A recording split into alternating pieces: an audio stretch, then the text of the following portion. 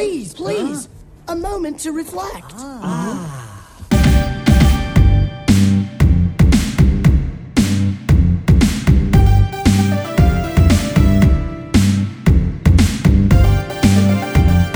Hi, everybody, and welcome to the latest episode of TMNT Minute Presents Back Issues. That's right, it's the comic book podcast by the guys who talk about the movies 1 minute at a time. We have a full house here today. We don't usually get all four minute hosts on the same Back Issues episode, but we have Chris and Rachel and Adam here today. Hi, everybody. Hi. Hey. Wow. And very exciting news. Gang, I don't know if you've heard, but there's a new Ninja Turtle. Are we aware? Yes. Am I? Am I? Adam, you're aware of the new Ninja Turtle, aren't you? I'm very aware. My Twitter's been blowing up about it lately. What would you do, Adam, if I told you that on our phone right now, all the way from sunny, exciting Rochester, New York, is the artist and part of the creative team behind that new Ninja Turtle? Ladies and gentlemen, Ms. Sophie Campbell. Hey. Well, I would believe you, Scott. We are happy to have you on the show. I was excited to learn that you are in Rochester, New York, because I think I told you over the email. I went to school out in Buffalo. I have family up in Rochester. I'm a Syracuse kid myself. How do you like upstate New York? It's great. I mean, I was pretty much born and raised in Rochester, and I've lived a couple other places, but I really feel like this is home. I'm not going anywhere. What's your favorite thing to put on a garbage plate? Oh man. I think I don't know, lots of macaroni. I like I prefer hamburger in the garbage plate over hot dogs. But if they're both in there, that's okay too.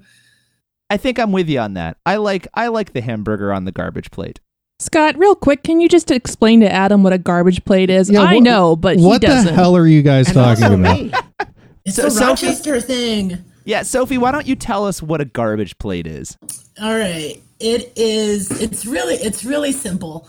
It's just a bunch of stuff that they throw on a plate, typically it's like macaroni, hamburger, French fries, like potato salad, and it's just all thrown together in a big pile, and that's the garbage plate. Oh, it's exactly what it sounds like. Yeah. so delicate finger food. Yes. Yeah, and there's people will have variations on it, like they'll use different types of ingredients and so forth, but and there's a couple, much like Adam and Rachel are based in Philly, much like there's the good place to get cheesesteaks, like everyone's got their spot. There's places like that in Rochester for the garbage plates. Nick Tahoe's is one of the sort of more popular ones.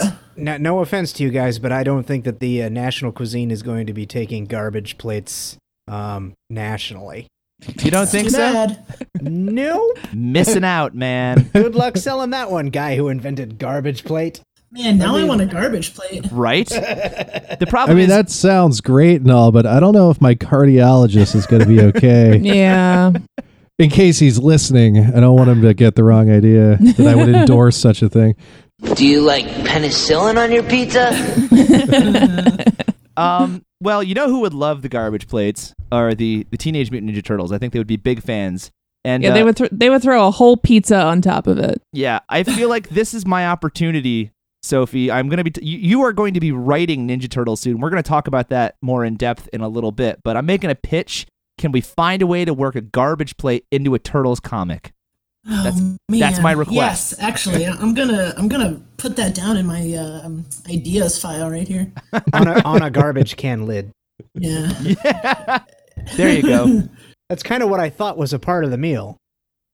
Well, so I can't reveal any spoilers or anything, but what happens in the leading up to 100, there is definitely an opportunity in what I'm doing for a garbage plate. Excellent. Well, look, Adam is sort of our resident turtle comic expert. I sort of come from the more Mirage Volume 1 side of things. That's my favorite. Adam has been keeping up real well with the IDW side. So, Adam, I'm going to take this opportunity to sort of pass the buck off to you to kind of get this interview going. Yeah, don't oversell me, Scott. I'm still like 15 issues behind. But I'm reading the Northampton arc right now. Oh. Which is you're way behind. It's a lot of Sophie stuff. I'm way behind. I did read 95, 96 today just to kind of get in a Jenica frame of mind. But Adam, why don't you take Adam? Go Adam. Adam stage left. So spoilers to anyone who's as far behind as I am. We've got a new female Ninja Turtle on the team, formerly the Foot Clan, I guess head ninja you would call her. Yeah, she was like, Splinter's Chunin. Yeah, well, formerly, wasn't she Shredder's Chunin for a while, and then... I don't think she was Shredder's Chunin, because, and then when Splinter took over, she was kind of promoted. That's right, yeah. If I remember right. Sure, I mean, you would know better than I. So how did this whole thing kind of come to be? I think I read on your Twitter that you had done the character design for this like a while ago. Yeah, it was like 2 years ago, maybe, I think. Jeez. Yeah, it was something like that. Tom Waltz, he just emailed me out of the blue. I think he posted our original email exchange about it on Twitter, so you can go read that if you want. Highly recommend checking that out. That was fascinating. But tell the story. This is interesting. So I don't remember. God, what was I doing in 2017? Was that when Karai's Path came out? Adam? My TMNT Universe arc about Karai in Japan. Oh right, yeah. That was about then. Yeah, okay. Yeah, because that was 2017, and then the Leo macro issue was 2018. So I think I was working on that, and Tom kind of emailed me out of the blue, and he's like, "Hey, I haven't told anybody else this, but I'm writing up a proposal for a female turtle, like a fifth turtle for the group." And, I was like, all about it, obviously. And he gave me the rundown about like what he wanted to do. And he wanted me to do like character designs and like come up with her, like signature weapon or whatever. So he would have something to show our editor, Bobby, and the Nickelodeon people. And so I did a bunch of sketches and drawings and stuff to like, so Tom would have like a pitch presentation rather than, just showing up to the meeting and be like, "Hey gang, how about a girl turtle?" He would have like, he's like showing up with a fully fleshed out idea. Right. Yeah. He would have like, here's what she would look like, blah, blah, blah. Here's what she looks like with the group and so forth. And so that's what I did. And, I remember there was like a week or two where before the meeting was supposed to happen, and I was just kind of like, like I wasn't even present for the meeting, but I was just kind of like pacing. I was like, oh my God. like a father waiting for his child to be born in the old days, just smoking a cigar and pacing like, back and forth. Are they gonna hate it? So like I was just fully prepared for them to be like, "Well, that's stupid." Now, before we even get to the yes or no, whether they liked it or not, keep the audience in suspense. But you had, if I'm not mistaken, you had dabbled with the idea of a female turtle even before this, right? Yeah, years before. Yeah, you had done some designs for, was it Dark Horse, or was that kind of your own thing you were doing? That's a whole other story. Man, that one still bites me in the ass to this day. Oh, let's hear both. All right. You had a fan fiction turtle thing, right?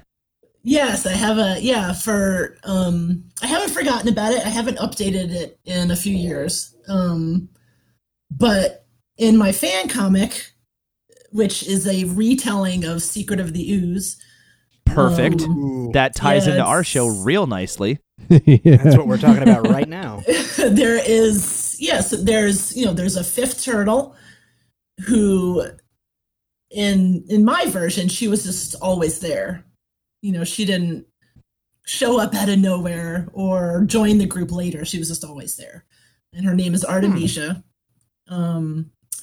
After the late Renaissance, early Baroque artist. And yeah, so, you know, so I had been working with this character and doing designs and stuff for her. And, you know, she's in a bunch of the comic I have posted already. And it was always kind of just like, wow, wouldn't it be cool if I could get Artemisia in the in the IDW book in some form? And so when Tom contacted me about it, like, you know, like Artemisia and Jennifer are completely different characters, but I was like, you know, like I was ready, like I just knew exactly what to do. And you know, total coincidence. They both have yellow as their color. I mean, not that that's a huge coincidence. I mean, there aren't many colors. So many left colors to use. choose from. Yeah. I know. So yeah, it just like really came together.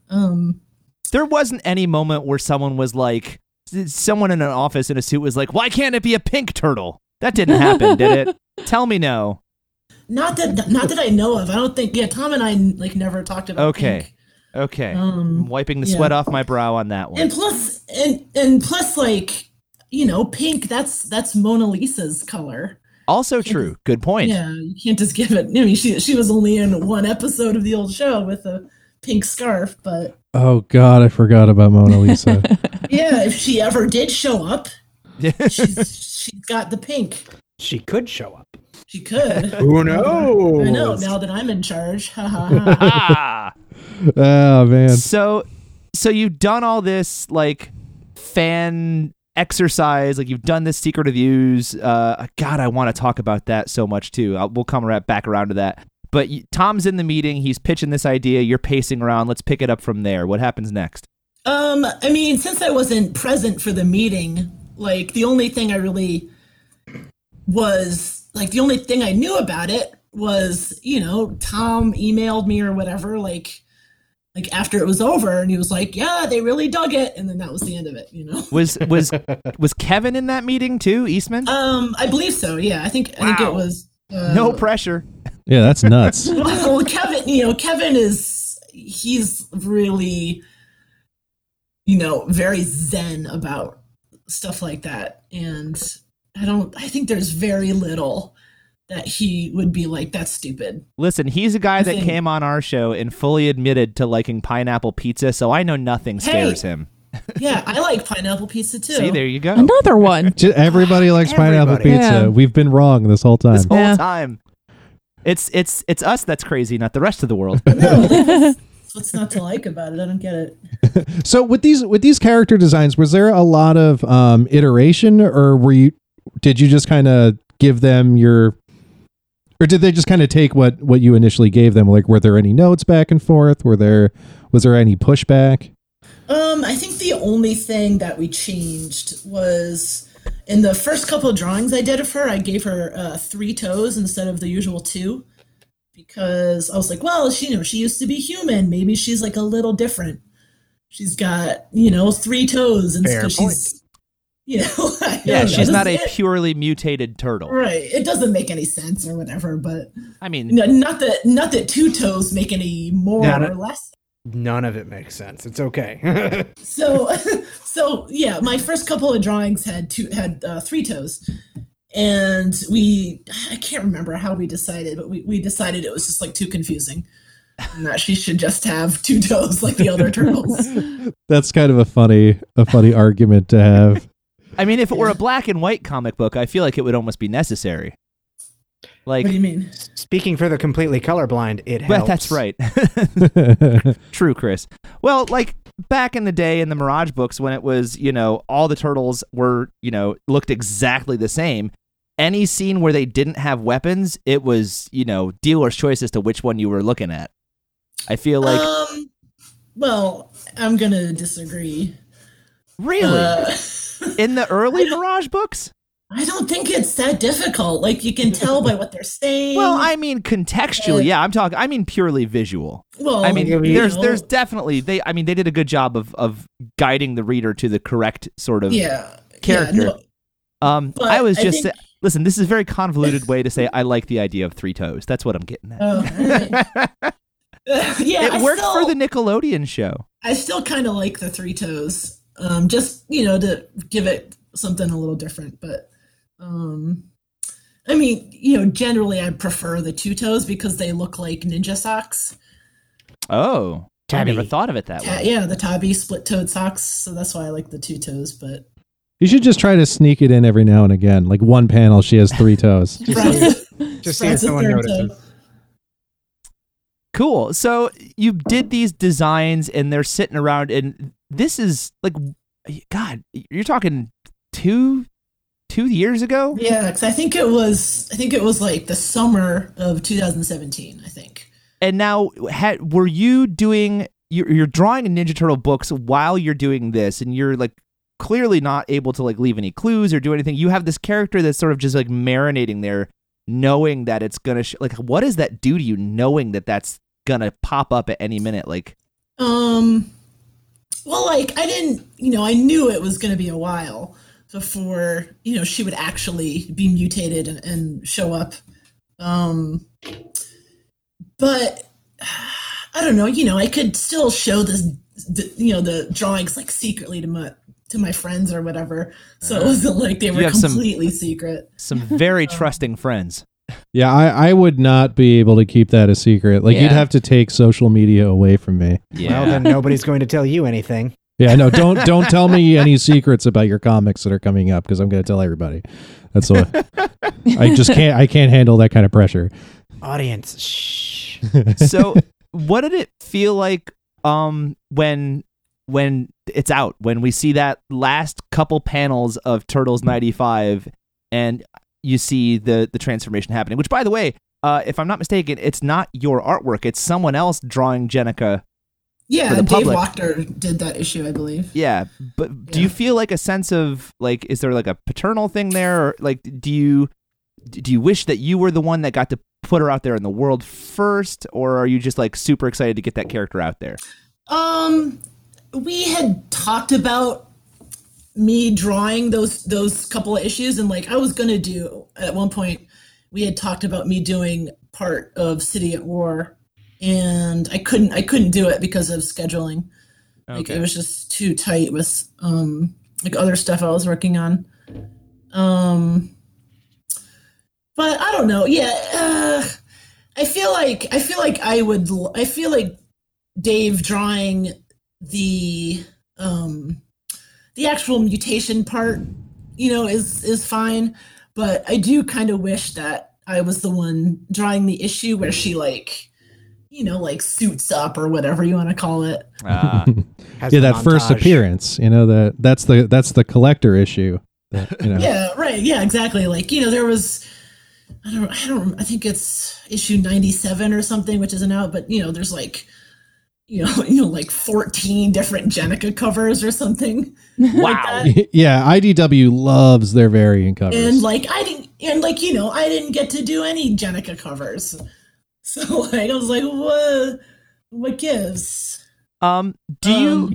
Oh, sorry. Go ahead. No, but yeah, so it's like I didn't even get to do a cover with her on it. So yeah, it kind of sucks, but it's also nice knowing like, well, I'm gonna, take over at issue 101, and I feel like I'm gonna be the one who like really kind of like sets her like status quo or whatever, because there's like there's so much going on in City at War, and I've read Tom's like outline going through like 100, like issue 100, so I know what happens and everything, and it's just like a fucking whirlwind.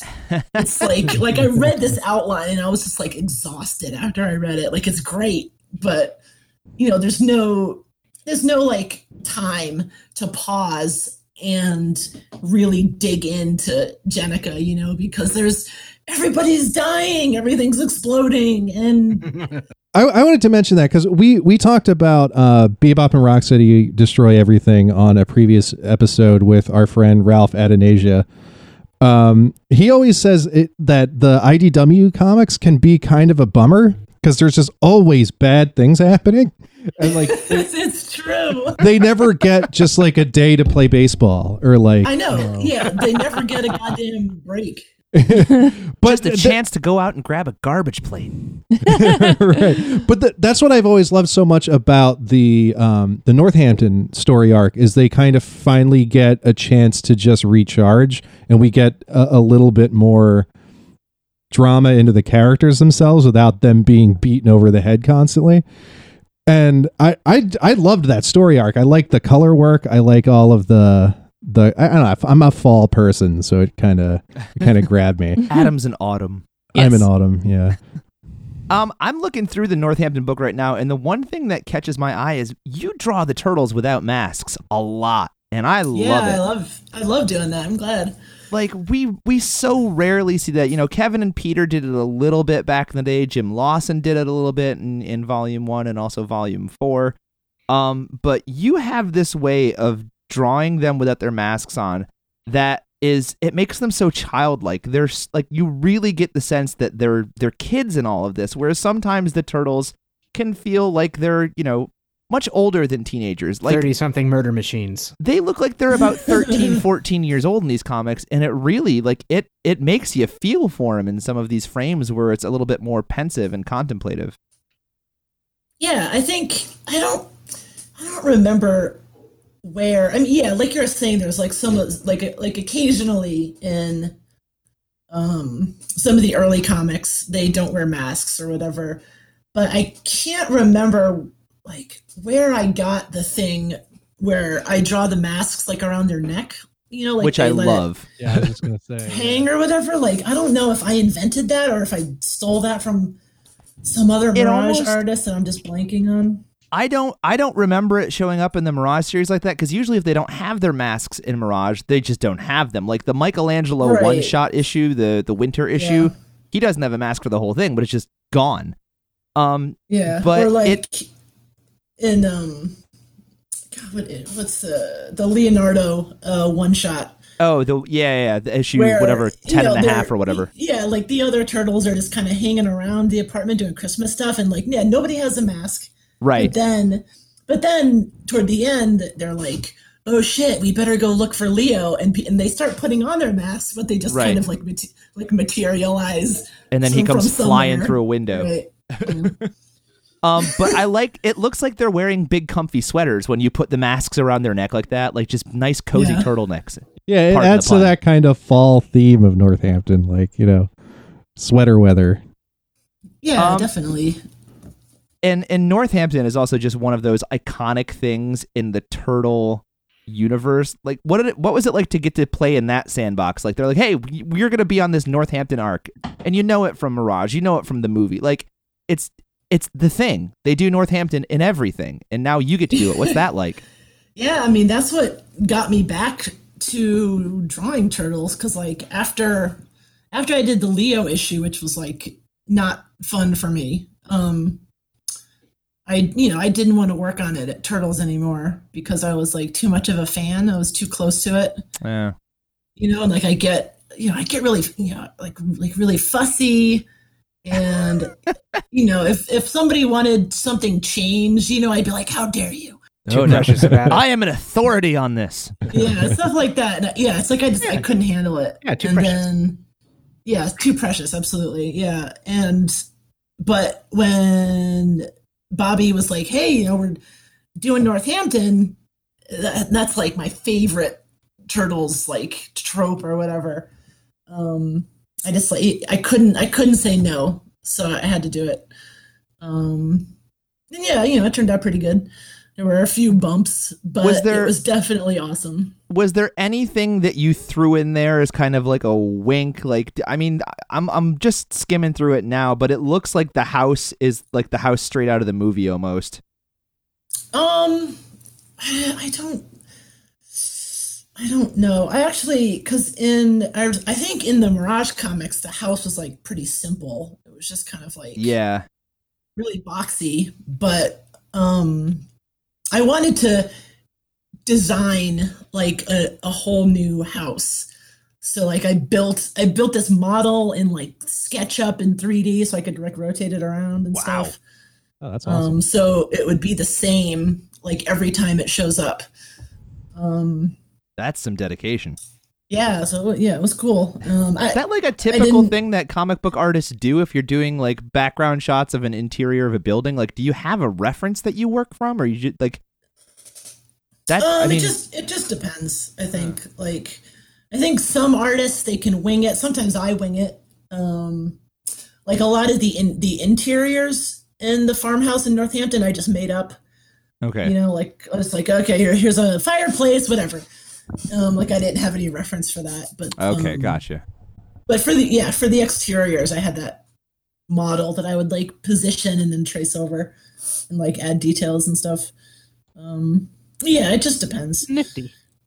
I wonder if we can we rewind a bunch here. You talked about how you found some of this stuff to be a little too precious or you're a little too close to it. Let's talk about what got you into Turtles. Like, what was the first thing that like when someone says Ninja Turtles, like what's your earliest memory? What's the first thing that got you into it?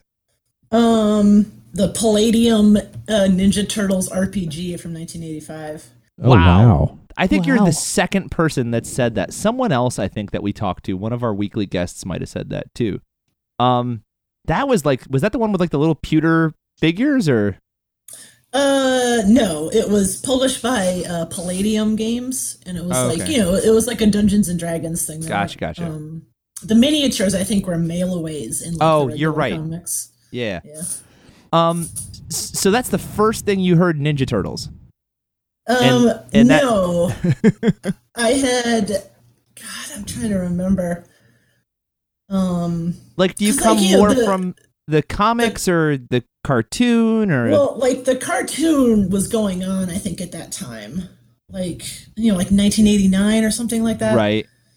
And I remember, like, I wasn't like super into the cartoon. I was more into the toys. Okay. And I remember I bought Donatello, which is my first turtle, and you know, like I don't know. It was cool, but I wasn't like, you know, like really excited until a friend of mine, he had this Palladium RPG book, and the cover, you know, the cover was like an Eastman and Laird painting with, you know, they all had the red masks and everything, and like, Right. you know, Shredder was there, like Casey was on the cover and everything, and I was just like, whoa, like what are these turtles? And that is what really got me into it. And then I got really into the Mirage comics. I took my my Turtles toys and I painted their masks all red. Amazing. That's awesome. That's amazing. I think I was like the only 10-year-old, you know, drawing like the red masks or whatever. All your friends are like, why do you have so many Raphaels? Yeah, exactly. Why is everybody a Raphael? But yeah, that's the thing that really got me into it, was that RPG. I still have my old books. I got a couple of them signed by Kevin. Wow. I have the old first edition where being gay is a type of insanity. It's so good. Oh my. Okay. Well, Nice. Okay. They removed that from the revised edition. So you became like, were you like a fanatic? Have you been into Turtles like from that point on? Did you follow the movies and all the different iterations and stuff? Yeah, I was into, like, I liked the first movie, but as a kid, I was like kind of a purist, you know? Like, I remember when the second movie came out, I was just like, it's just like the cartoon. It's stupid. Sophie, You know, I I was really like- think you would enjoy our podcast. You should give it a listen when you get some free time, you know, ever. I should. Yeah, it sounds pretty good. A lot of people sort of feel the same way, us included. But you get through the first movie, second movie, third movie. Did you stick with it during that lull from like 93 to 2000 one? No, not really. I didn't. I didn't forsake the Turtles, and I still have all my old Mirage issues and everything. But yeah, I didn't really watch the original cartoon. I didn't. I remember the original show. I would only watch the episodes where Michelangelo and Kala would do romantic stuff. Aww. That was the thing I was really into. And whenever there was an episode that didn't have Kala in it, I'd be like, forget it. She's only in 3 episodes. I know, exactly. Yeah, exactly. But I was super into the Turtles having crushes and stuff. Aww. So you must have loved the Nickelodeon series. I liked some of it. I watched the first season and half of the second one, and then I gave up. Oh, okay. It kind of goes on for a while, but they ended on such a high note, with those Tales of the TMNT episodes. Yeah, I hear they're pretty cool. I don't know. The Nickelodeon show, I didn't like how they treated April in that show. Yeah. That was a huge turnoff for me. Like how she was just a crush, Yeah, she was just a crush, and she was so narratively expendable that there'd be episodes where she wasn't even in it. She would just vanish while the Turtles were dealing with some mutant monkey or something. And then the next episode, she'd turn up and be like, "Hey guys, I have psychic powers. Now we're on my plot again."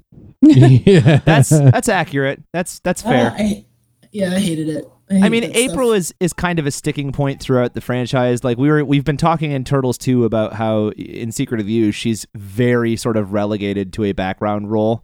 Yeah. But Barely then again even that. in Turtles 3, which we'll get to at some point, she's the main she's plot in point. it again. Yeah. And then in Judith Hogan, the first movie is freaking fantastic. April in that love first her. movie is so good. Love her. Yeah, Yeah. she's great. So- and I feel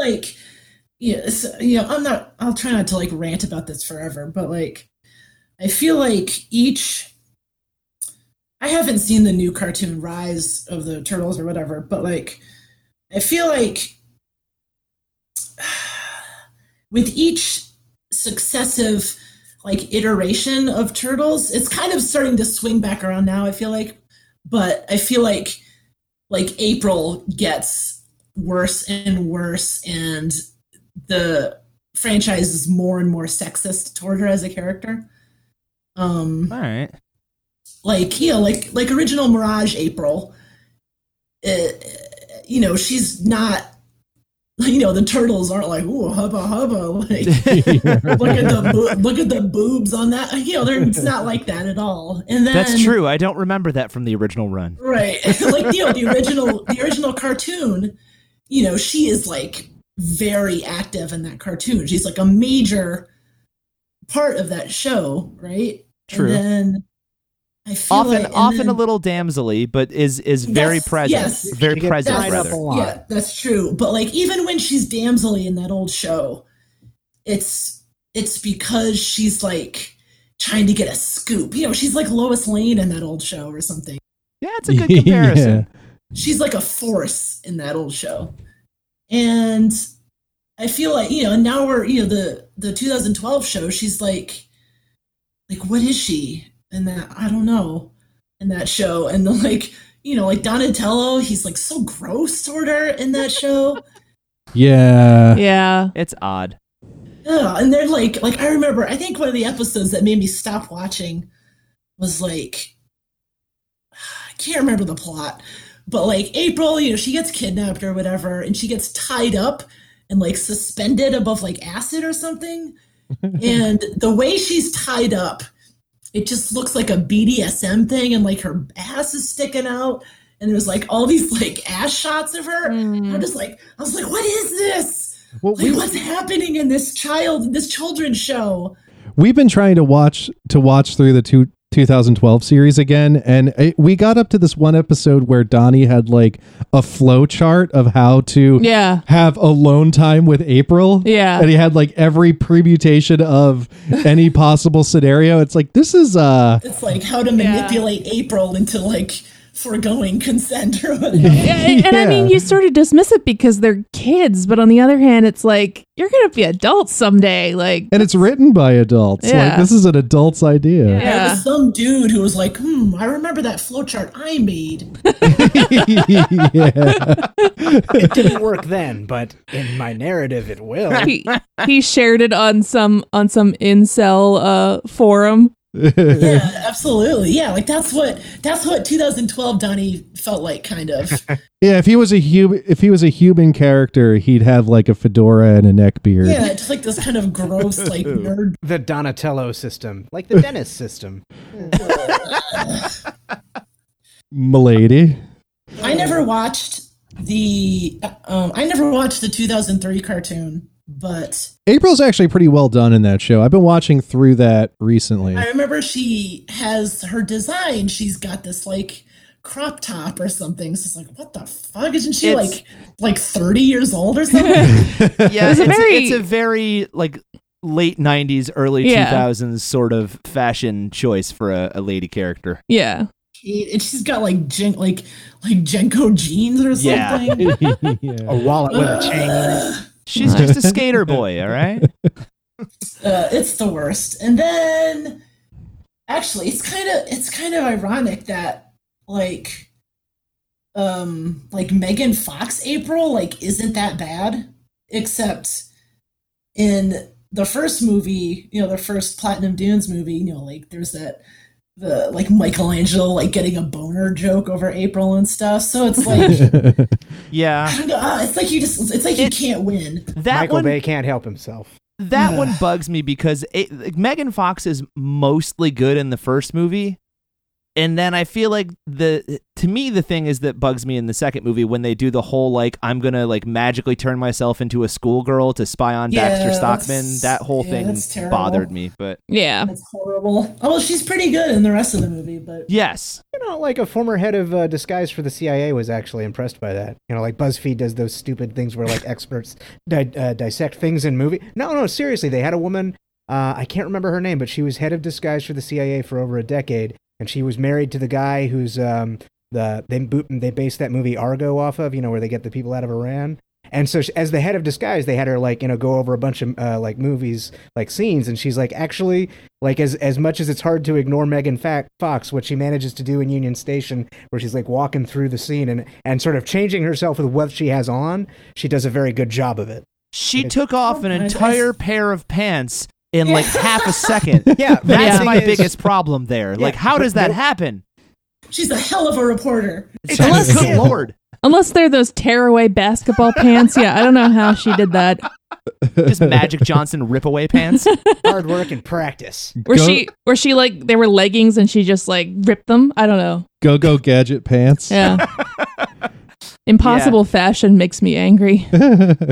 Yeah, agreed. So all of this fascinating. I love hearing. That was a huge tangent there. Oh my God. The subtitle for our show is We Do the Tangents, so don't worry about it. This show is a tangent. Yeah, That's fine. Tangent Mutant Ninja Turtles, am I right? No. That's how we managed to have like 40-minute conversations about 1 minute worth of film. This is true. It's true. So I was going to ask, artistically, you said you were a big fan of the Eastman and Laird books. Like, when did you start drawing? When did the whole, like, I'm going to be an artist thing crop up? And what thing sort of influenced you the most? Even non-Turtles stuff. Like, what was your fodder for artistic creativity? Calvin and Hobbes was the other big one besides those old Turtles comics. Nice. Love Calvin and Hobbes. Yeah. There's, like, Yeah. Calvin and Hobbes people, and then there's Peanuts people. Yeah, I never got into Peanuts. I'm a Peanuts person, and I've Oh, always are wanted you? to get into Calvin and Hobbes, and I just never seem to get around to it. Calvin and Hobbes was one of those things where I first learned that you could do comedic timing in comics. Yeah. Like, he does those, like, pause panels so well. Yeah, definitely. Yeah, that's a good comic. So did you just start like drawing Calvin and Hobbes stuff as a kid, and like Yeah, what was your? I guess what I'm asking is like, what was your route into the industry? I think Turtles was more of a route into the industry than Calvin was. Because like that was like, Turtles was like, like my first love or whatever. And I feel like I absorbed a lot of like the pacing in some of those early issues. Just like, there's like a lot of, there's like action and stuff, but there's a lot of stuff where, like, even in like the New York City stuff, where they just kind of like, they just have like a nice like pause.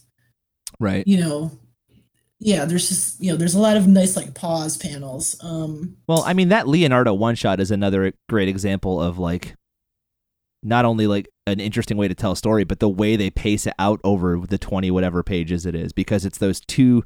It's the turtle story on the top half of the pages, and then the Leo story in the bottom half, and they're both going on simultaneously. No, it's reversed. Oh, sorry, but it's one and the other. Yeah.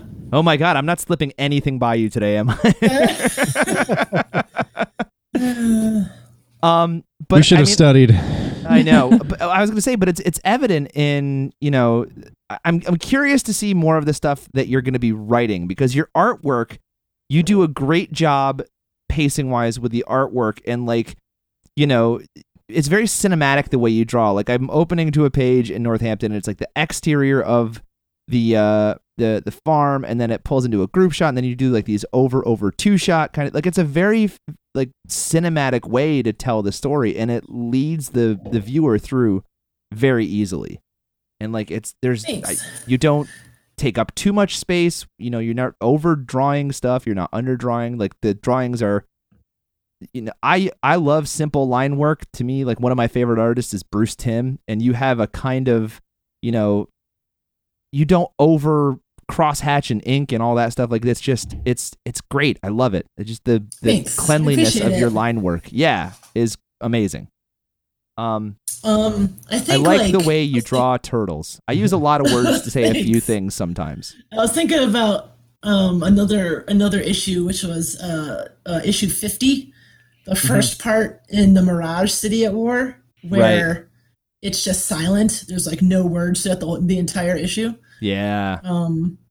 And yeah, stuff like that, I think, like, really informs what I do. Not just with turtles, but like my own stuff, right? There's just like a lot of just like, you let things kind of unfold or something, and it's like not rushed, and a lot of the old Turtles art, it's like really straightforward, and it just like, the storytelling goes down smooth like a milkshake or something. It's like, you never get confused. It's never like super flashy. It's like always like really clear, which I like. So you don't find yourself backtracking, like, what happened? Right. Yeah. It's just like, what is this panel? Like, what's this character doing? I don't know. So with like, the stuff that you were talking about with like, I don't know, like the cinematic feel to it, I guess is like me, like, I don't know. It's like when I draw that stuff, I think about like what's not confusing. Because like, I don't know if I'm just dumb or like dense or something, but like, like a lot of times when I read comics, I'm just kind of confused all the time.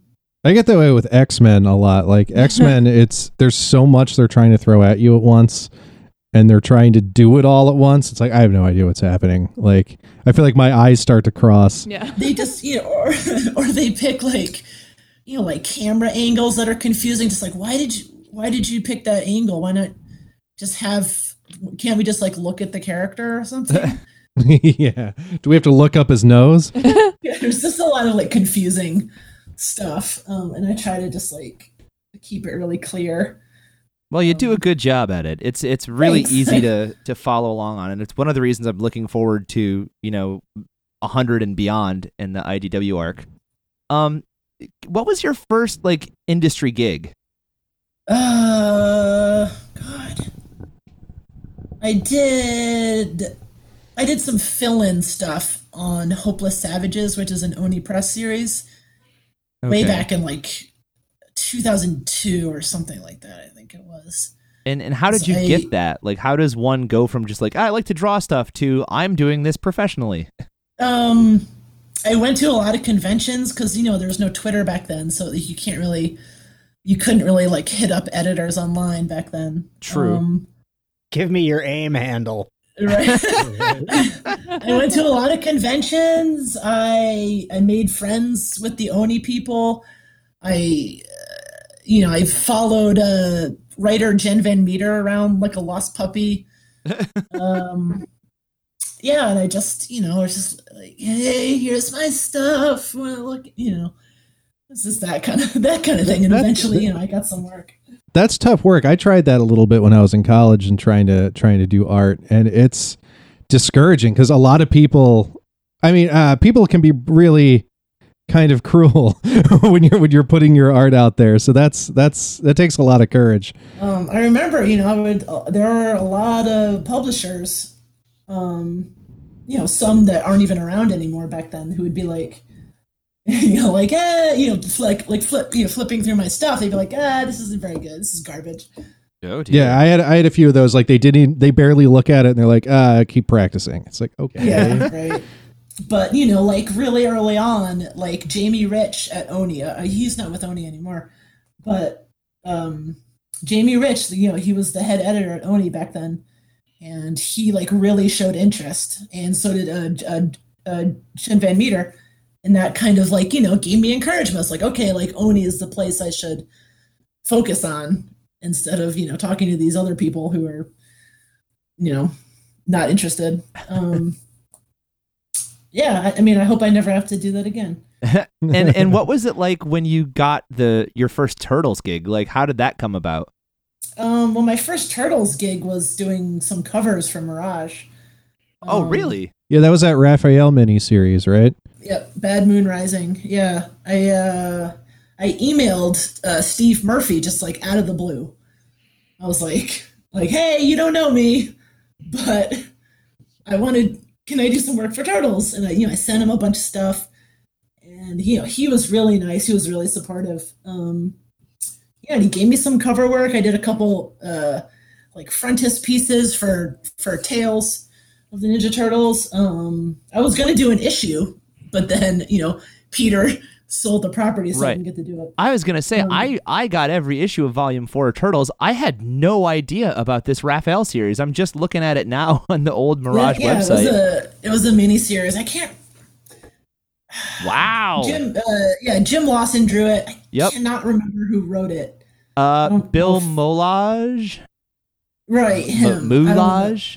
I don't know who he is. There's so many of these books in the Turtleverse where like they're just these blips in time, and like you either got it or you didn't, and if you didn't, tough. Like you just there's so many of these books that I want to get my hands on, but they're so incredibly hard to find. It's interesting looking at these covers that you did also, because I mean it's very different than the way you're drawing Turtles for IDW. Yeah, I mean that was you know 2007 or something like that. That was a long I have time an ago. insider question for you. Okay. You'll appreciate this. So Jim Lawson, whom I love, I have a piece of art of his that is tucked away, ready to be framed. He drew the original Return to New York arc, right? Yeah. Like issues 19, 20, 21. Yeah. And something happened where like that style, I don't know if it's just the passage of time and the evolution of an artist, but he draws so much differently for Turtles Volume 4 than he did. Yeah, it's very different. Like, does that, it doesn't bother me, but it always just struck me as really weird. And I don't think I've ever actually talked to anyone about it. This is like my little Turtles therapy session. Yeah, he's almost two different artists in that sense with the Turtles. I don't know. I just wanted to bring that up. It just happens. I mean, like I've had, you know, like major style shifts over the years, you know. Some fans would hate it and they'd be like, "What the fuck are you doing? Draw how you used to draw." It's like telling a band, like, just play your old songs. That's got to be frustrating. Right. Yeah. Yeah, it's very, very frustrating. But yeah, I think with Jim, he just, you know, found like a specific style that he liked. and it worked out. I mean, It's maybe it was so like- recognizable now too. Yeah, like, it's very recognizable. You can't you'd have to be, I don't know, some form of unintelligent to not pick out a Jim Lawson drawing these days. Like, he's the only person that draws like that. Yeah, definitely. Speaking of tangents, so the other thing I wanted to ask you, and I'm sure everyone else has more questions, so guys, tell me to shut up if at any point you need me to. I'm happy to. I don't like telling you to shut up. Well, you can ask Well, I politely still if have you'd like. to. I still have to tell you the Dark Horse story. Oh yeah, Yes. tell us the Dark Horse story. Do that first. Go for that, All right. So, if you dare. So after I like telling the story because it kind of sets the record straight because there was so much misinformation at the time about it. So what happened was, it was after, God, it was like 2010, like the end of 2010. It was like the year after Viacom had gotten Turtles. And, there were all these publishers like, we want to do Turtles comics. So Dark Horse contacted me and they were like, hey, do you want to head up this new Turtles comic that we're trying to get the license? And I was just like, hell yeah. And I thought it was going to be because financially 2010 was not a great year for me, so I was like, this is exactly what I need. I need Turtles. This is like a shot in the arm that I need. And then we did, I never did any art for it. We never got that far. Oh man. It fell through and IDW got the license. So what happened was how it went public or whatever is around that same time, a couple of years before that, I had a live journal and I would do daily sketches on my live journal. And I did a whole bunch. Yes, I love live journal. And there was, I did a whole bunch of Turtle stuff. And around that same time that the Dark Horse thing fell through, I had just gotten into Tumblr and I was kind of reposting all this older art that I had done. And I was going through all the Turtles daily sketches. And in one of the posts I mentioned, I was like, oh yeah, there was this thing for Dark Horse. I probably shouldn't say because it was a secret, but there was this thing for Dark Horse. And I don't remember who the first news outlet was that picked it up, but they took all my daily live journal sketches and used them in their article saying that it was concept art for the Dark Horse Turtles that never was. Oh. Uh-oh. Yeah, you see, that's the story that I heard. Now I feel like Exactly. And they even used some of the Bad Moon Rising stuff and they were unpublished Dark Horse Turtles art. And I was like, that's published art for a different company. And it was I think it was Newsarama or something that did it. And, I went to them. I was just like, you have to take this down immediately or, issue a correction or something. But, it's stuff moves so fast. So then all these other outlets picked it up. Right? Picked up this false story. Man. Dark Horse was, they contacted me and they're like, hey, what's this thing that is going around this story? It makes us look bad because we lost, it makes us look like we lost the license because we weren't good enough, blah, blah, blah. And yeah, so I got in trouble with Dark Horse. A dark horse at Dark Horse. Yes. And I have never worked for Dark Horse since. Oh, that's a bummer. But you did get to work on Turtles, so That's fine. It's not a huge It's deal. like getting to play baseball on the 1927 Yankees. For a Turtle fan, Okay. I don't know what that was the means. Babe Ruth team. That's the only sports analogy I know how to make. So, but I don't know. Athletes could be. It's like you're suddenly like, oh hey, you're at your favorite band's show and the drummer breaks his leg and they're like, is there anyone that's a drummer? And you're like, wait, I'm a drummer, which is my fantasy all the time at every show I go to. But that's like Dave Grohl's like, Scott, I need your help. It's exactly like that. and now to do this massive contribution to the canon, Like you've got to be on a high like no other right now. Like knowing that you're helping. I don't know if it's a high, really. I mean, well, what does it feel like? How does it feel knowing that you're helping to design the aesthetic look of this character, and you're gonna have a big part in sort of defining the characterization of this, soon to be fully fleshed out creation? I think, I don't know. I feel like yeah, I have never, I've done like some writing on Turtles, but I've never done anything of like this level or whatever, this magnitude. But and like I'm excited, but I feel like I don't know. I'm not like jumping for joy like you would think. Like maybe it's just because it's kind of old hat for me at this point. Like I've been doing it for so long. It's a job, it is work. It's a job. And, I think a lot about like how am I going to draw like this thing? I wonder if I can get this one stupid idea of mine, past approval process and garbage plate. Yeah, like, right. Like that's the kind of stuff I think about more. It's just like, okay, like how am I going to pull this together and have it be something I'm like even partly happy with, I guess. Do you get a chance to sit back and like reflect on the work that you've done and sort of like enjoy it, or are you constantly sort of moving forward? It's pretty much, it's like you're a shark, like you can't stop. Well, it's like the Turtles storyline itself. It just keeps going and going and going and going and going. Right. Yeah. And yeah, like after I do something, like if, I'll get like comp copies, like I hardly ever look at them. Like to see the actual printed work that I do. I don't really look at it that much. It's just kind of like, all right, it's done. Like, okay, on to the next thing. Are you happy with the response in the fan community so far? Like from what I've seen on my limited interaction on social media, Jennika seems to already, even the concept art seems to be a big hit. And I've seen fan art about it. I saw someone taking an old like 87 action figure and repainting it to look like Jennika. Whoa, that's cool. Yeah.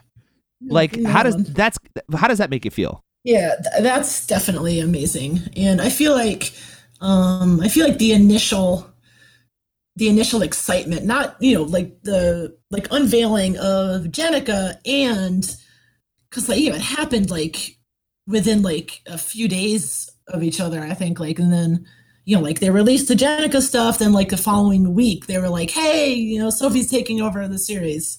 So it was just like this 1-2 punch. And that was pretty amazing because like, yeah, there's tons of support and this all. I was Googling. I wasn't even Googling like Jennika. Like I was trying to find something for research for like the story outline for that I'm working on for the series, and I just stumbled across all this Jennika fan art. And I was like, whoa, there's like a ton of fan art. Like that used to be you. Stuff. That's got to be so cool though. Like yeah, that was you when you were a kid, It was me when I was a kid. The fandom was too. hungry for what you were serving. There was a guy whose like 6-year-old daughter like dressed up as Jennika for some Ninja Turtles function thing or something. So that was really amazing. Oh, that's fast. Yeah, like apparently it's like a thing that their family does, and then his daughter, she like found out like, oh, there's a girl turtle who wears yellow. Like I want to dress up as her instead of Michelangelo or whatever. So that was really cool. So I have to ask the question, how much, if any, was the whole Venus de Milo situation weighing on this creative team when the idea of, female turtle first got thrown out there? I don't remember Tom and I ever discussing Venus. I don't know if Tom and Bobby did, or if it, if she came up in like their meetings or whatever. But for for me, like, yeah, I don't remember her ever being a thing. That's probably for the best. I mean, like, excuse me, like, I don't know. I mean, she was why I wanted, you know, my fan character, Artemisia, in my fan comic. I was like, I feel like this idea, like, it's almost like a challenge. Like, okay, how can I take Venus, or just like the concept or whatever, like a thing that like everybody hates, like even Peter Laird just like fucking hates it. Like, how can I take that and make it work? Like, how would I make Venus like integrated into the group and make her feel like she's actually a Ninja Turtle that is on the same level as the other characters? And like, that without was being like, horseshoed in there, right? Without, like, you know, because like her, I don't think her like kind of like retcon, like, ooh, there were 5 turtles all along and they didn't realize it. I don't think that's like that bad. But just, you know, she felt too different from the other turtles. Like, ooh, she has magic. Like, ooh, she's not a ninja. She's like a wizard or something, like a kung fu wizard. And they went way too out of their way to make her sexy, Yeah. which I've always hated. Yeah, I mean, like, at least they didn't give her like red lips and eyelashes, I guess. But yeah, like the shell boobs is weird. Right. Because why would she have that? She's the a turtle. braided bandana. Braided bandana. The fact that like her color is blue, but Leonardo's already blue. Like, yeah, it's like, yeah, they're different shades of blue, but like, you couldn't come up with then there's other colors. She could have been white. She could have had a white mask, or, you know, yellow, or like a lighter color, like a lighter shade of green, A whiter shade of pale. or something. I don't know. But yeah, she didn't feel like the other characters.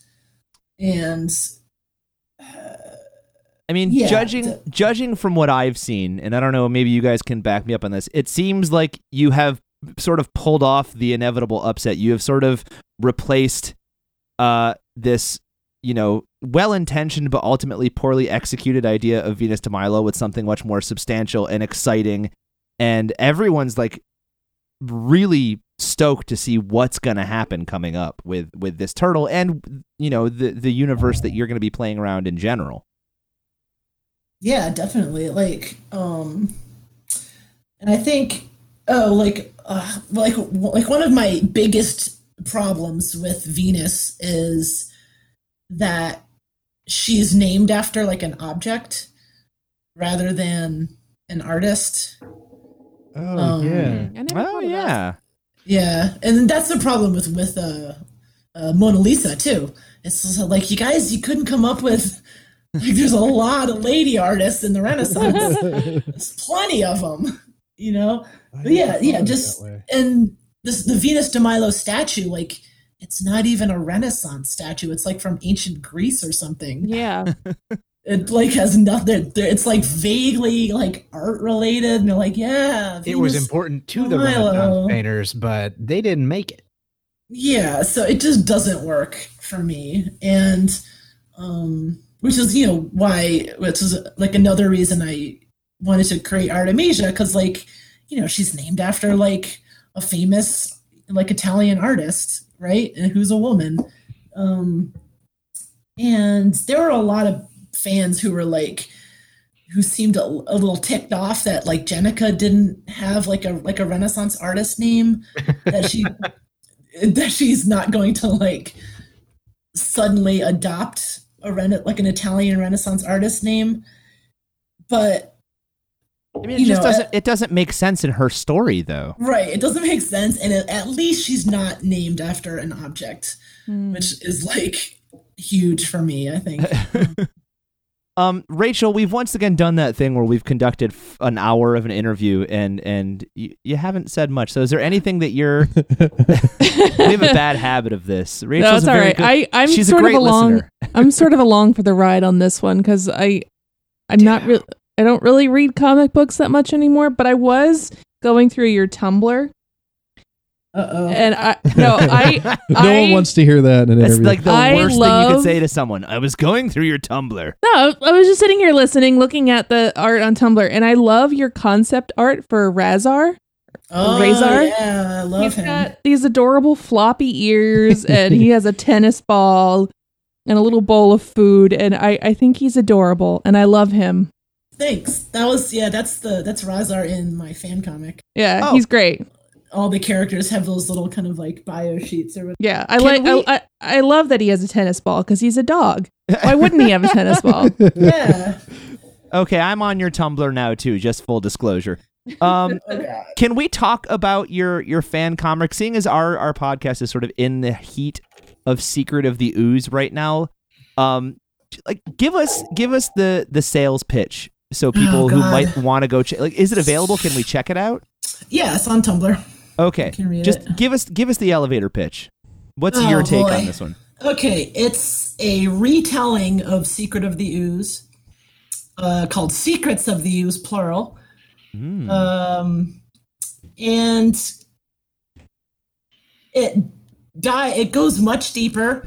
The turtles, there's this like insane like backstory to their origin that I haven't gotten to in the comic yet. But there's time travel. There's I there love are time travel. elements there are elements from the Turtles RPG.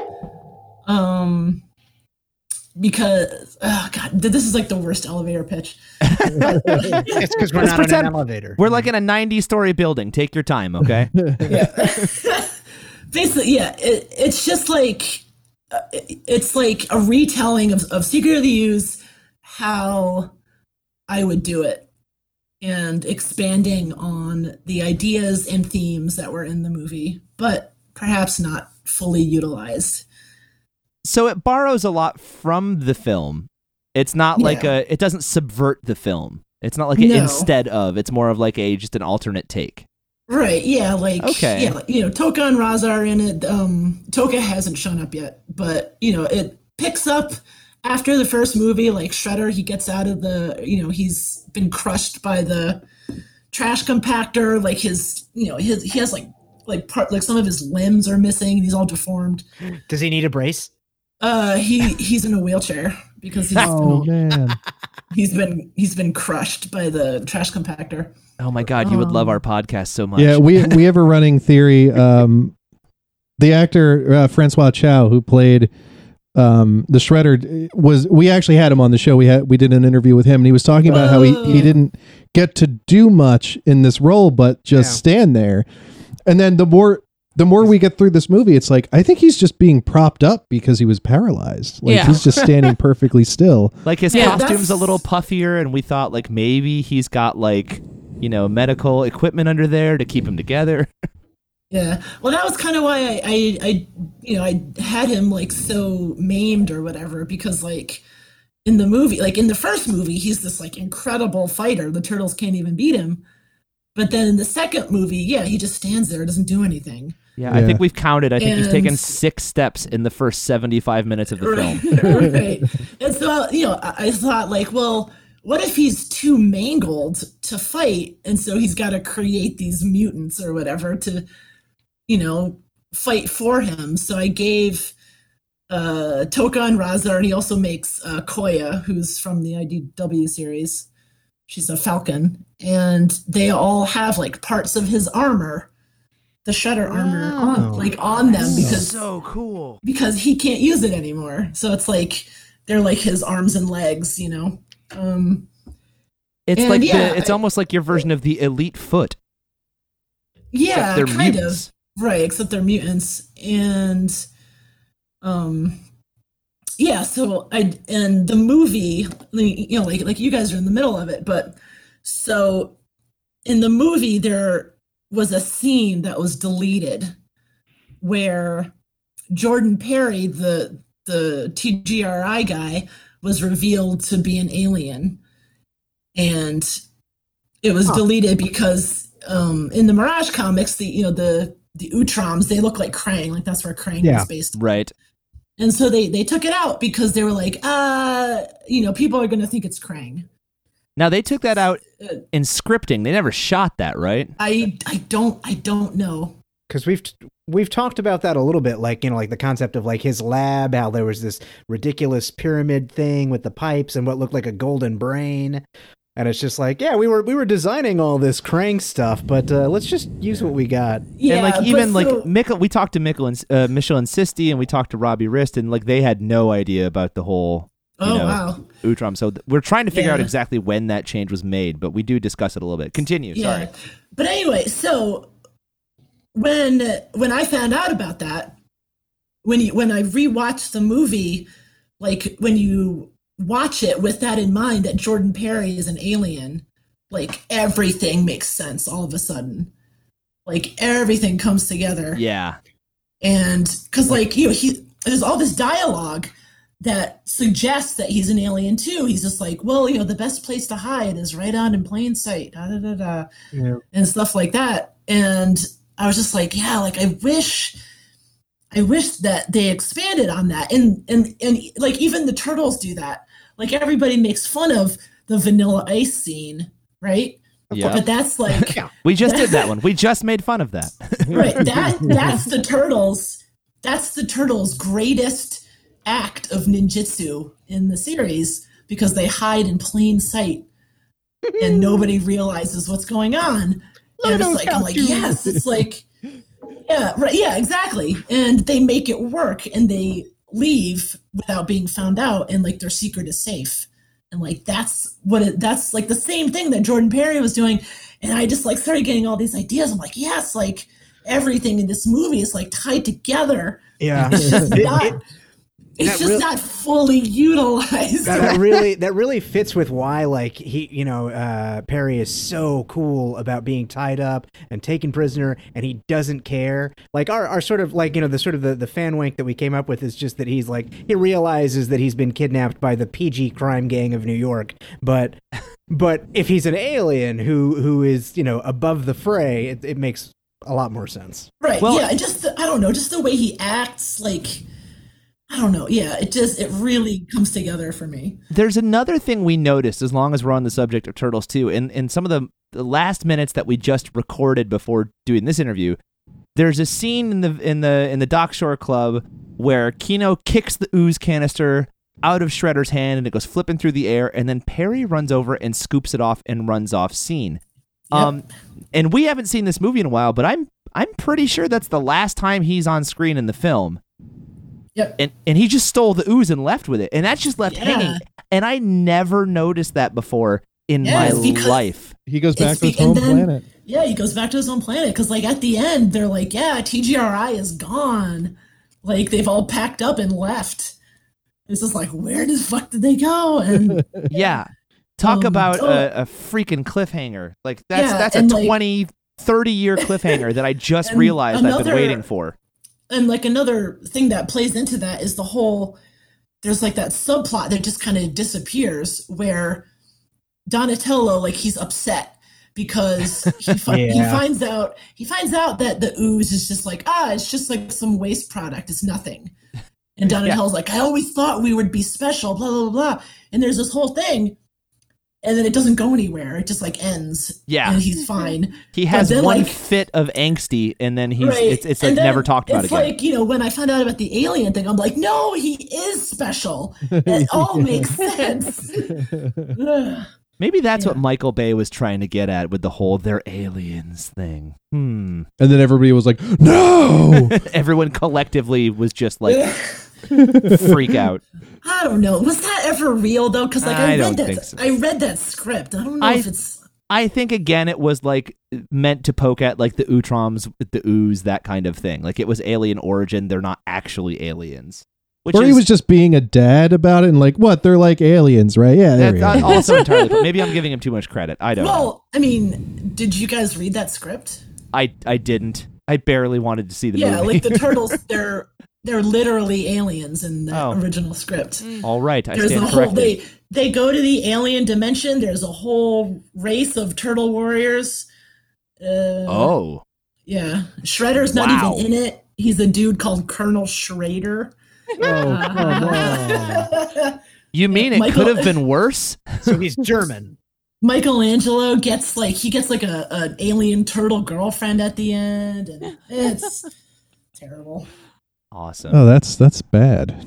All Yeah. right, I have a couple of lingering questions after all this, but I want to let everyone else get theirs in first. You've been incredibly gracious to sit with us for this long. We really appreciate it, Sophie. Yeah, no problem. Anyone else? Final questions, sort of wrap up questions. I just wanted to ask, is there anything non-Turtles related that, like, is there a project you're super, super proud of that you would call like your favorite thing? And on top of that, is there anything you're dying to do outside of Turtles? You took my questions. Ooh. I was really proud of Volume 7 of my Wet Moon comic that came out late last year. That was like a long time in the making. I got nominated for an Eisner for it. Oh, wow! nice. Congratulations. Thanks. I didn't win, but still pretty cool. Yes, I was really proud of that I finally got around to finishing that series. Yeah, I've been working my way through Volume 1 this week. I've really been enjoying Oh, cool. Thanks. Just, please excuse the old art. it. I've also really been enjoying your run on Gem and the Holograms. Like I never got around to it, and I grabbed a couple issues on Comixology, and I've been really enjoying it. Cool. I just picked that up today as well. Awesome. Second part of that question though, like, is there something you're dying to work on? Like my own stuff or like licensed stuff? Anything, Licensed licensed stuff. Like, what's the Like thing your- that would get you most excited?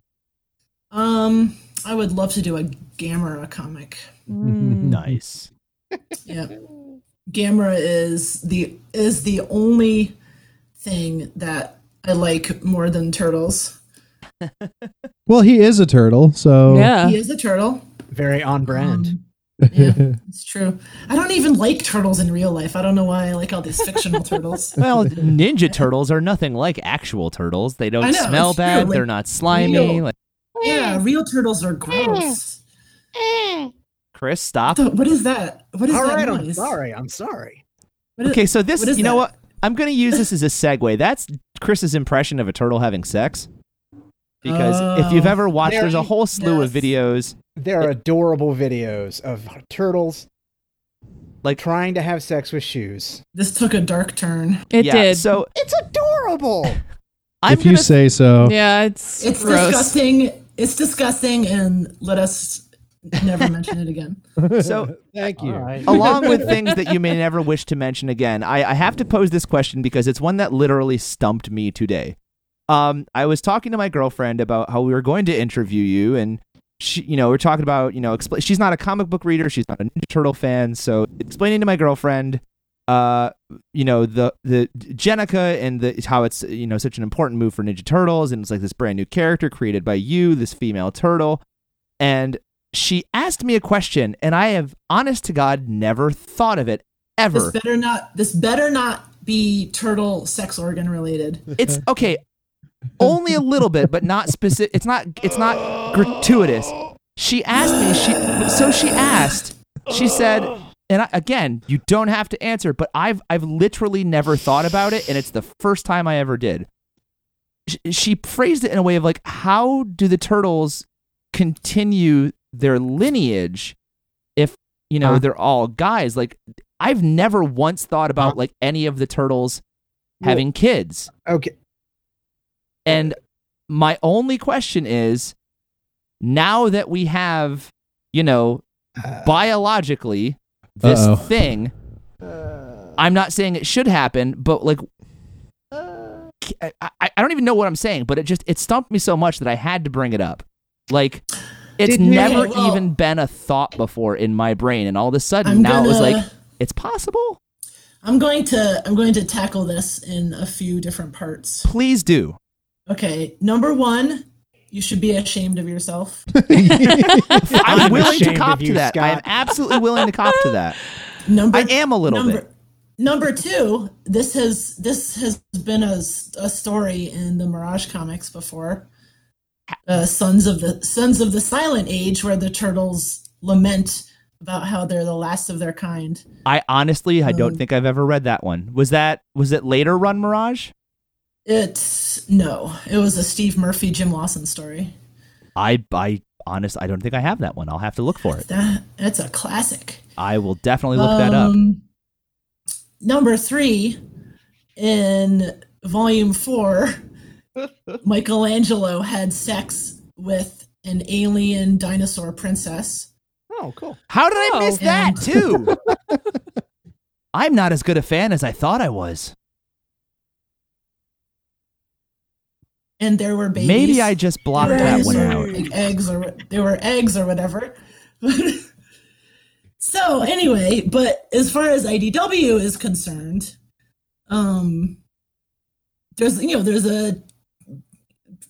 people make mutants left and right. Yeah. If one of the turtles was like, God, I need to get laid and have babies, they could. I'm sure there's some lady turtle out there somewhere that they could, if they were really determined, they could make it work. Life finds a way. Yeah. Also, look, I feel like a complete heel. I'll cop to it. I'm not even thinking of it in a sexual way. I was just, I was not aware of the turtles, the Sons of the Turtles thing, and it never had crossed my mind before, and it was the first time it ever did. Scott, we need that sound drop from Stan Lee's cameo in Mallrats. Your friend needs help. He seems to be really hung up on superhero sex organs. I apologize. So, I don't intend to offend. I don't intend to upset. I really don't. Like I said, first time I ever thought of it. All right. It'll be the last time I ever think of it. I knew exactly what you were going to ask before you had even said it. I was like, God damn it, this again. So I have to assume I'm probably not the first person who's brought it up, right? Dude. Absolutely not. It's the last I have to say about it. I'm done. Okay, well, I mean, just like regardless of that aspect of your question, there is when you're like, how are they going to continue their lineage? Well, I mean, like their whole, apart from the 4 of them who are biologically brothers from the same hatch of turtle eggs, everything else about them is an adoptive found family. April is like their sister, Splinter is their father, Casey's like a cousin or brother, and they can continue their lineage by taking in the people that are important to them and passing along what they have to younger people that they adopt, and those children can be just as legitimate to them as if they had hatched them from their turtling. And I get it completely. I have adoptive members of my family.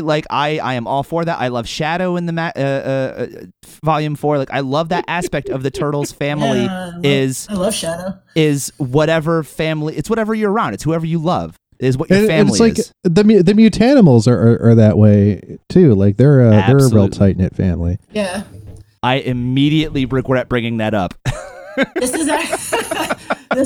is actually something that I'm including in. I can't give spoilers or anything since it's not even approved. But this is something that is in the story outline that I'm going to pitch to Bobby. Not the sex part. Well, again, and I wasn't talking about the sex part specifically. I'm sorry. Dude, Scott, you're apologizing too much, Scott. Hey, Scott. Thanks for taking all the pressure off me from making funny shoe screwing noises. You're welcome. And I guess that leads me to my last thing. Is there what is the legacy that you're hoping to leave with Turtles? Is there something you're trying to accomplish when you pick up the reins as the head writer and the head artist on the series? Do you have something that you're trying to say with these characters in this environment, in this universe? Or is that all super top secret? Yeah, I don't know if I can answer that without spoilers. I don't know if I'm really concerned about my legacy so much. I just want, I want to have fun doing it. I want it to be good. And I want to include characters that I've been dying to include, for however long. And I think, yeah, like I want to make, like I want to set like a really strong foundation for Jenica. I think that's like as specific as I can get. And I just, I want her to fit with the group. Are we gonna get like a big like? And again, this could be a yes, a no, or an I can't say. Is there like a Jenica, like not necessarily a one shot, but like a big solo feature popping up where she has like 100% of the screen time? Like, does she get her moments? She will. But so far, I'm trying like to in the first story arc anyway. I'm trying to like have her. I'm trying to focus on how she interacts with the other turtles more than her being solo. But yeah, she does have some solo stuff that she's doing and like her own goals. And I think just by the nature of her background, she has like automatically has different goals than the other turtles because she's like, wow, my life was kind of destroyed because now because I'm not a human anymore. And, she's got to learn how to use those big fat 3 fingers. And, the 2 or 3 toes. Right. No more keyboards for you. Yeah, it's like, she has like this whole new life now, this whole new body that she has never lived in before. Chris, if there's one thing we've learned, it's that Ninja Turtles can play musical instruments just fine coming out of our shells. With one string. One string. Was it you who tweeted that your entire run is just going to be an adaptation of coming out of our shells? That made me laugh so hard. And I'm all for it. I sure hope that was a joke. Kind of really want to see it. It's the adaptation that nobody's done yet. So I know, it's true. That would be cool. We actually, what was the hypothesis we had was the Coming Out of Our Shells tour was just Vanilla, like in universe, it's Vanilla Ice's version of what he saw that night at the Dockshore Club in Turtles 2. Yeah. Oh, that's funny. He's like, I'm going to put this on stage. This is exactly how it happened. I need to milk this for all it's worth. I have 2 more questions. One is silly and one is less silly. Who does Jenica sound like in your head? Oh man, actually, somebody else asked me this recently. Huh. I'm gonna say AJ Michalka. Okay. All right. I like that answer. Yeah. Last. I love her. Yeah. Last question. Most important question. We ask every single guest. Okay, I guess this is 2 questions. Which turtle do you most identify with? Or which turtle's character do you most identify with? And also, what's your favorite pizza topping? Oh man.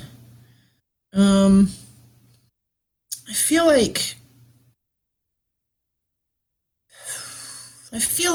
like probably Leonardo for the first question. Okay. I feel like I always kind of waffle between Leo and Raph, but I feel like as I get older, I relate more to Leo because, like, I'm just not that ticked off anymore.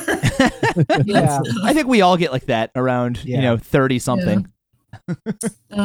Yeah. So, and I feel like Leo, he has like more going on with like, not that like Raph kind of interacts with the outside world more than Leo does. Like I think Leo, at least in the current series, is like, he's the only one who doesn't have like a friend. Like Donatello's got like Harold and Fugitoid, and Mikey's got the like Slash and the Mutanimals and stuff. Raph has the Mutanimals too. He's got Casey, and he's got Alopex and Pepperoni. But like Leo, he doesn't have anybody. But I feel like Leo is more like, how do I exist in this world? Like rather than Raph. And so I feel like I relate like more to that. All right. Good answer. I like that one. All right. Now the big one. Favorite pizza topping. I kind of just like plain old cheese pizza or like 4 cheese pizza. There is nothing wrong with that. I love Multiple a 4 cheese cheeses. pizza. I like onions on it. That's good. Yeah, I think I just like it when it's simple. All right. Robbie Riss was saying that, like, how could you go wrong with just cheese, sauce, and bread? Yeah. Like, it's already perfect. It's true. All right. Well, unless anyone has any further questions, anybody else want to put their foot in their mouth? Just me? Just you, Scott. I'm good. You just keep eating that foot. You wear the crown in that I got department. it on this one. Thank you. Well, Sophie, we are all incredibly excited to see what you do with Turtles 100 and beyond. We are big fans of Jennica already. We're big fans of the artwork. I want to thank you for taking the time to come on our show. Hopefully you found it enjoyable. And yeah, it was fun. all right. And we'll be following you along. Maybe in a year's time we'll ask you to come back and reflect on how things have gone. Yeah, definitely. Thanks for having me. All right, ladies and wish me luck gentlemen. and that I don't screw it up. We're all counting on you. I feel very happy that the franchise is in the hands of a fan. And I think that only Yeah. good things can come from that because it comes from a place of appreciate love. that. So thank you so much, It Sophie does. Campbell. Everybody, Sophie Campbell, one more time. Thanks, you guys. Thank you.